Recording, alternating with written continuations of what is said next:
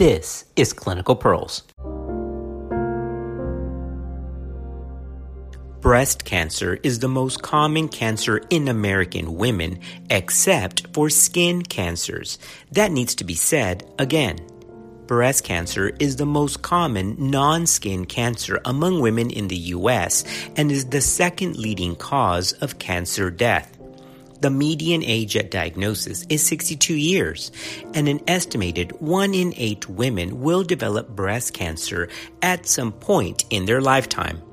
African American women are more likely to die of breast cancer compared with women of other races. In September of 2019, the U.S. Preventive Service Task Force revised and updated its 2013 recommendations on medications for risk reduction of primary breast cancer. In this session, we will highlight these updated guidelines and quickly review risk prediction models. Absolute cancer risk is a probability that an individual with given risk factors and a given age will develop cancer over a defined period of time. Examples of these risk factors include race, age, gender, genetics, body mass index, family history of cancer, history of tobacco use, use of aspirin and nonsteroidal anti-inflammatory medication, physical activity, use of hormone replacement therapy, reproductive factors, history of cancer screening, and even dietary factors. Developing statistical models that estimate the probability of developing cancer over a defined period of time helps clinicians identify individuals at higher risk of specific cancers, allowing for earlier or more frequent screening and counseling of behavioral changes to decrease risk. These types of models also will be useful for designing future chemoprevention and screening intervention trials in individuals at high risk of specific cancers in the general population. Historically, the most familiar type of predictive breast cancer model is the Gail model, which can be found online. Women who have a Gail risk score of 1.66 or higher have a higher than average risk of developing breast cancer. The Gail model is for use in women with no history of breast cancer or DCIS or LCIS. Other tools may be more appropriate for women with known mutations like BRCA1 or BRCA2 or other hereditary syndromes associated with breast cancer. Now that we've laid that foundation, let's get into who qualifies for medical management next. The U.S. Preventive Service Task Force continues to recommend that clinicians offer risk-reducing medications like tamoxifen, raloxifene, or aromatase inhibitors to women who are at increased risk for breast cancer and at low risk for adverse medication effects. Various methods are available to identify women at increased risk for breast cancer, as we've just discussed regarding the prediction models. There is no single cutoff for defining increased risk for all women.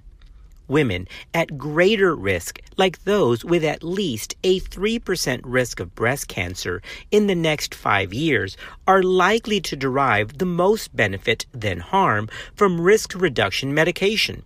And these women should be offered medications if their risk of harm is low. Some women also are at lower risk for breast cancer and have been included in trials documenting reduced risk for breast cancer when taking tamoxifen, raloxifene, or aromatase inhibitors. However, when balancing the harms associated with these medications, the net benefit will be lower among women at lower risk of breast cancer. We'll get into some of the potential adverse effects to these medications in just a little bit. Now, the U.S. Preventive Service Task Force recommends against the routine use of risk reduction medications, again, like tamoxifen, raloxifene, or aromatase inhibitors, in women who are not at increased risk for breast cancer. When you need mealtime inspiration, it's worth shopping Kroger, where you'll find over 30,000 mouth-watering choices that excite your inner foodie. And no matter what tasty choice you make, you'll enjoy our everyday low prices, plus extra ways to save, like digital coupons worth over $600 each week. You can also save up to $1 off per gallon at the pump with fuel points. More savings and more inspiring flavors make shopping Kroger worth it every time. Kroger, fresh for everyone. Fuel restrictions apply. All right, let's go into this recommendation about who qualifies for medications a little bit more. This recommendation for risk reduction medication applies to asymptomatic women who are 35 years of age and older, and this includes women with previous benign breast lesions on biopsy, like atypical ductal or lobular carcinoma and lobular carcinoma in situ.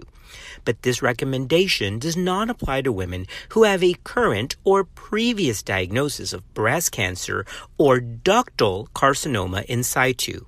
Again, patients who, on biopsy, have atypical ductal or lobular hyperplasia and lobular carcinoma in situ do qualify, but those who have ductal carcinoma in situ do not. A systematic review of trials conducted by the U.S. Preventive Service Task Force found that compared with placebo, tamoxifen reduced the incidence of invasive breast cancer by 7 events per 1,000 women over 5 years, and raloxifene reduced the incidence by 9 events per 1,000 women, again over 5 years. Now, given that the study participants in tamoxifen versus placebo and raloxifene versus placebo trials differed with respect to breast cancer risk and age, direct comparisons of the effectiveness between these two meds cannot be made based on these placebo-controlled trials. However, the large study of tamoxifen and raloxifene trial, which was the STAR trial, directly compared tamoxifen with raloxifene.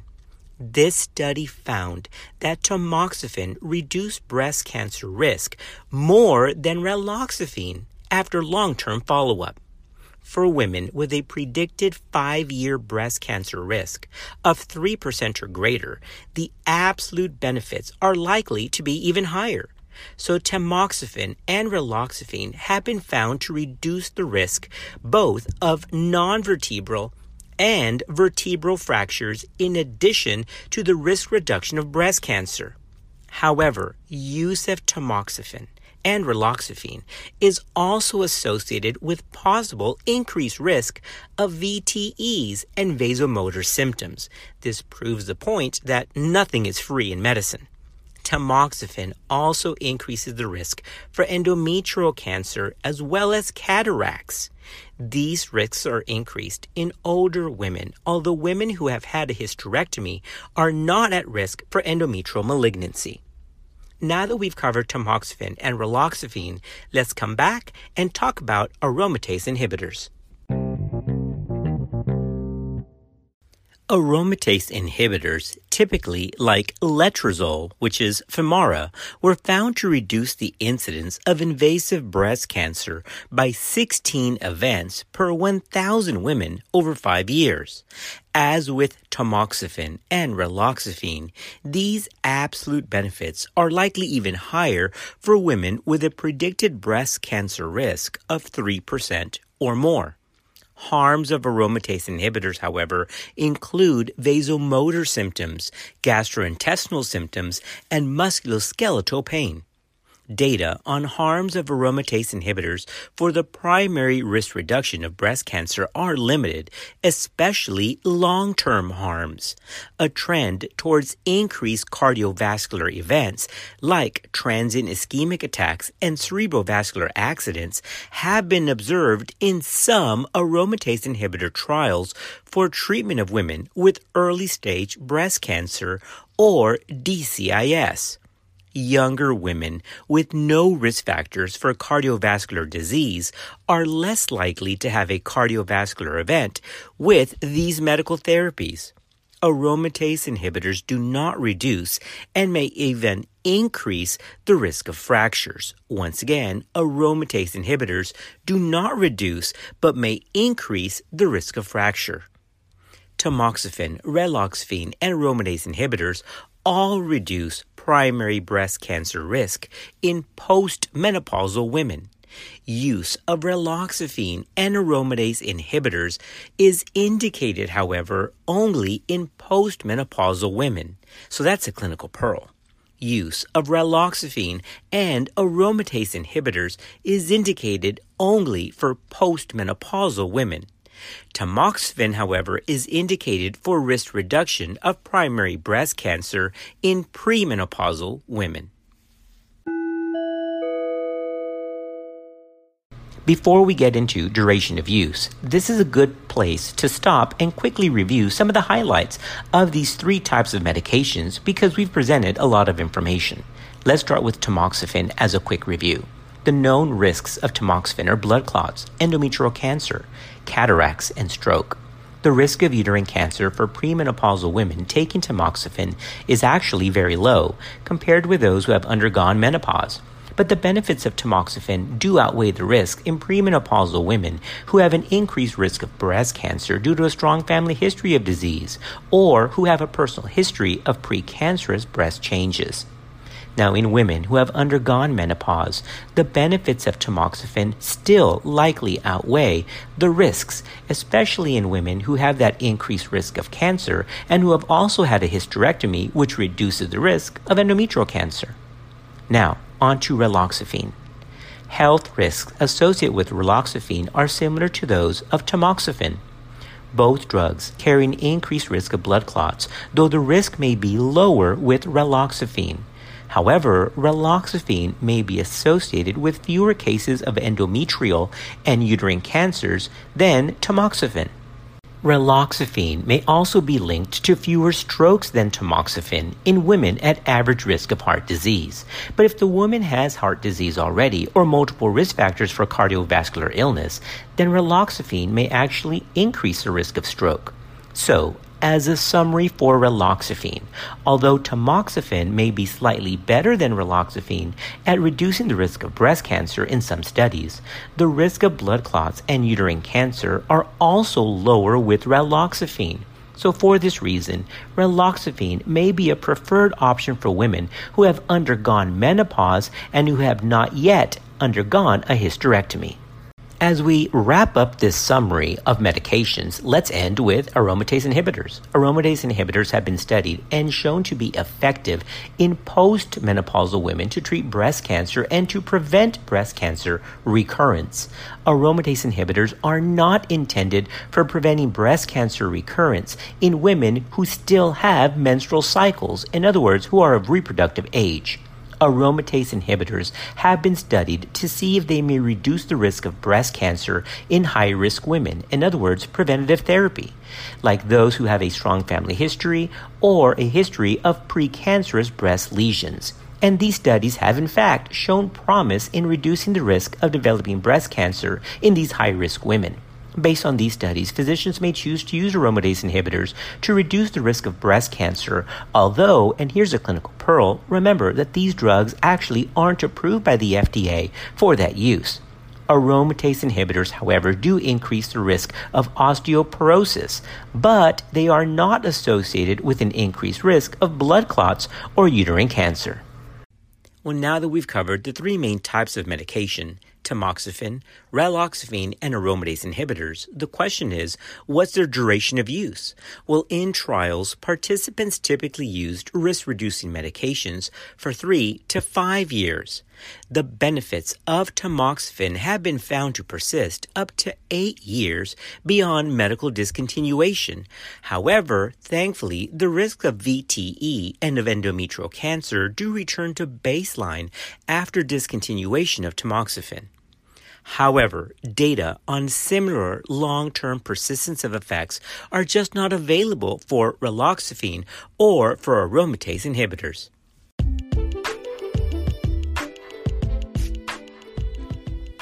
All right, now that we're at the end of our podcast, let's just summarize the findings from the U.S. Preventative Service Task Force. The U.S. PSTF did find convincing evidence that risk-reducing medications like tamoxifen, raloxifene, or aromatase inhibitors do provide moderate benefit in reducing the risk of invasive estrogen receptor-positive breast cancer in postmenopausal women who are at increased risk for the disease. The U.S. PSTF also found convincing evidence that tamoxifen and raloxifene and adequate evidence that aromatase inhibitors are associated with small to possibly moderate harms, including VTE, and for aromatase inhibitors, some potential for fracture risk. Overall, however, the U.S. PSTF determined that the net benefit of taking these medications to reduce the risk of breast cancer is larger in women who do have that greater risk for developing breast cancer, and that benefit still outweighs the potential risk. Well, that brings us to a wrap, reviewing the latest updated guidelines from the U.S. Preventive Service Task Force. Thanks for listening, and we'll see you next time on Clinical Pearls.